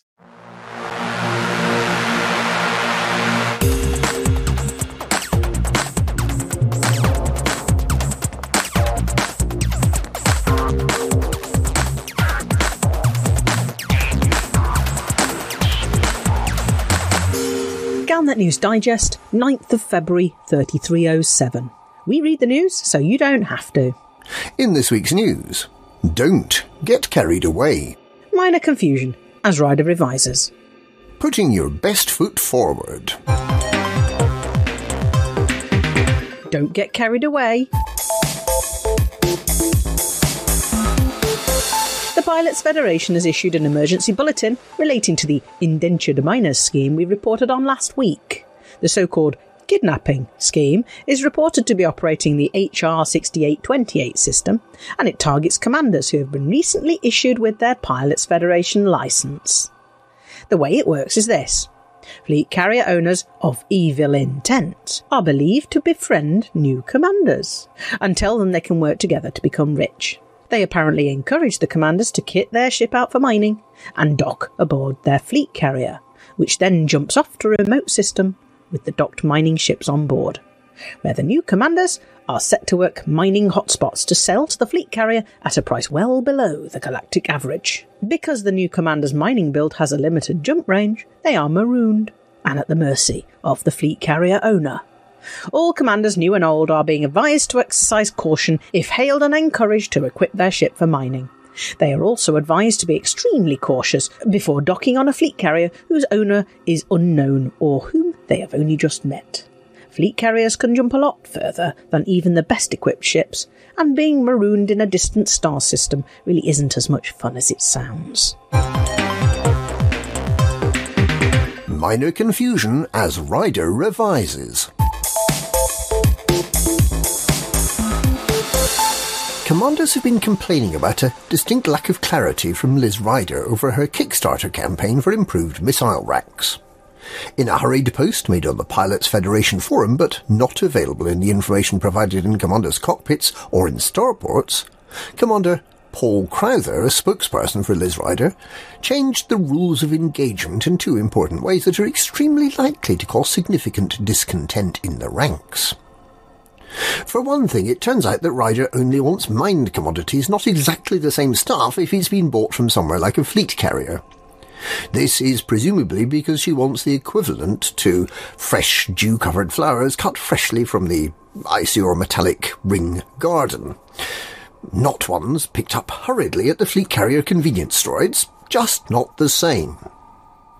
However, this has caused problems for some fleet carrier owners who were completely unaware of the option to transfer cargo to and from their fleet carriers using the right-hand cockpit panel, and who have been routinely storing cargo by selling it to themselves. Because if they sell the goods they just mined to themselves, it is no longer counted as mined by Liz Ryder. Not because it wasn't mined, but because Ryder just says so, and she makes the rules, right? Let's take a hypothetical example. Let's say a commander called Rincewind Cymru. This is a purely imaginary name and nothing to do with any real commander. Just imagine that they spent 2 days mining 756 tons of ore for Liz Ryder. Every now and again he'd take what he'd mined back to his fleet carrier, and because he knew no better, sold it to the fleet carrier. When he had enough ore, he jumped over to Eurobia, bought the ore back from his own fleet carrier, flew it into the starport and sold it. And got no credit or acknowledgement from Liz Ryder whatever. The putative commander Rincewind Cymru was, hypothetically, a bit pissed off, to use his own imaginary words. There's another thing too, though. The already published rules state that if the campaign is successful, the high-capacity ultra-lightweight missile rack can be unlocked for purchase from human technology brokers by taking them a selection of engineering materials in the normal way, but with a special discount to make it easier to unlock for the first 2 weeks. You can then go on to buy the unlocked module at your convenience, whenever you wish. Well, Commander Crowther explained that in fact it'll all work, in his words, differently to how you may expect. When you go to a human technology broker to get one of these lightweight, high-capacity missile racks, you won't need to unlock it, but neither can you buy it just with credits. You'll need to buy each copy of the missile rack using the sorts of resource you might use to engineer a module, namely protolite alloys, conductive ceramics, hybrid capacitors, phosphorus, and osmium. This is because this is a very special engineered module, not the commoner garden muck you normally get at a human technology broker, and Liz Ryder still needs the materials used to do the engineering. There will be steep discounts on the amount of materials needed in the first 2 weeks. So if you want one, make sure you're in the queue on the 12th of February with all the engineering materials you need plus the osmium. Who thought it would be a good idea to require osmium?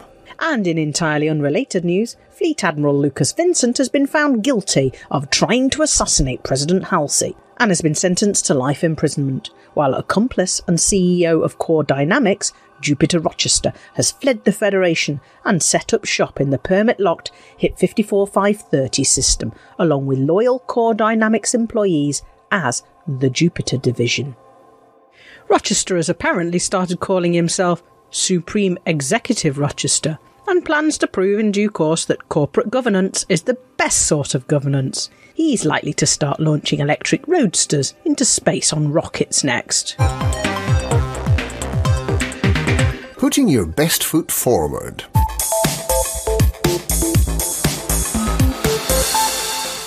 Continuing their efforts to make sure commanders throughout the galaxy know what to expect when they're issued with their getting out and walking about permits in May, the Pilots Federation has issued a frequently asked questions guide to claiming your first footfall. Here's what they said. Question: will I be able to disembark on every planet I land on? You can get out your ships and SRV and explore the galaxy on foot, but you can only do this if you can actually survive on the planet you parked up on. If it's a 10G planet, you couldn't get up and walk about, even if you wanted to, because you'd weigh the best part of a ton. If the temperature's high enough to reduce you to a small charred pile of soot the moment you open the airlock hatch, then no, you will not be able to get up and walk about. Is first footfall available to be claimed for every planet? What year do you think this is? We've been exploring the galaxy for more than 1,300 years. If you turn up at a planet that has humans already living in planetary outposts and settlements on the surface and try to claim you're the first person to ever set foot there, you are going to be laughed off the planet. Planets and moons in occupied systems and some bodies of historical interest can safely be assumed to have already been first-footed. We'll be able to land on planets with thin atmospheres for the first time. How many more planets will that be? There will be billions of new landable planets, roughly 20% more than the billions you can already land on. If I don't start walking about on planets as soon as I can buy a permit, will I still be able to experience first footfall? What about commanders with the PS and Xbox flight control systems? There are 400 billion star systems in the galaxy. Commanders have arrived, however briefly, in 201 million of these systems. It'll be a few tens of thousands of years before we start running out of planets waiting to be discovered. How quickly will we see our first footfall award? As soon as you step on the planet, you can see your first footfall accolade on the system map, alongside the names of the commanders who first discovered and landed on the planet. Is there a limit to the number of places I can get first footfall on in an hour? Yeah, the number of planets you can get your feet on is limited by the physical constraints of the universe. Can first footfall achievements be disputed? If commanders claim to have walked on a planet, but were only pretending, then they may be asked to give back their award. If I change my name, will the first footfall change with it? No. The first footfall is an historical record, and it will be recorded with your name as it was at the time of first footfall. Commander Fart Banana. What happens if two people disembark first at the same time? In the same way that Buzz Aldrin made way for Neil Armstrong to be the first man on the moon, there will always be one person who was first down the ladder. The first footfall accolade will not be shared. What happens if I die on foot? And that's the end of this week's Ask Me Anything. Come back next week for more grippingly inconclusive answers. And that's this week's Galnet News. Galnet News. We make footprints so you can't claim first footfall.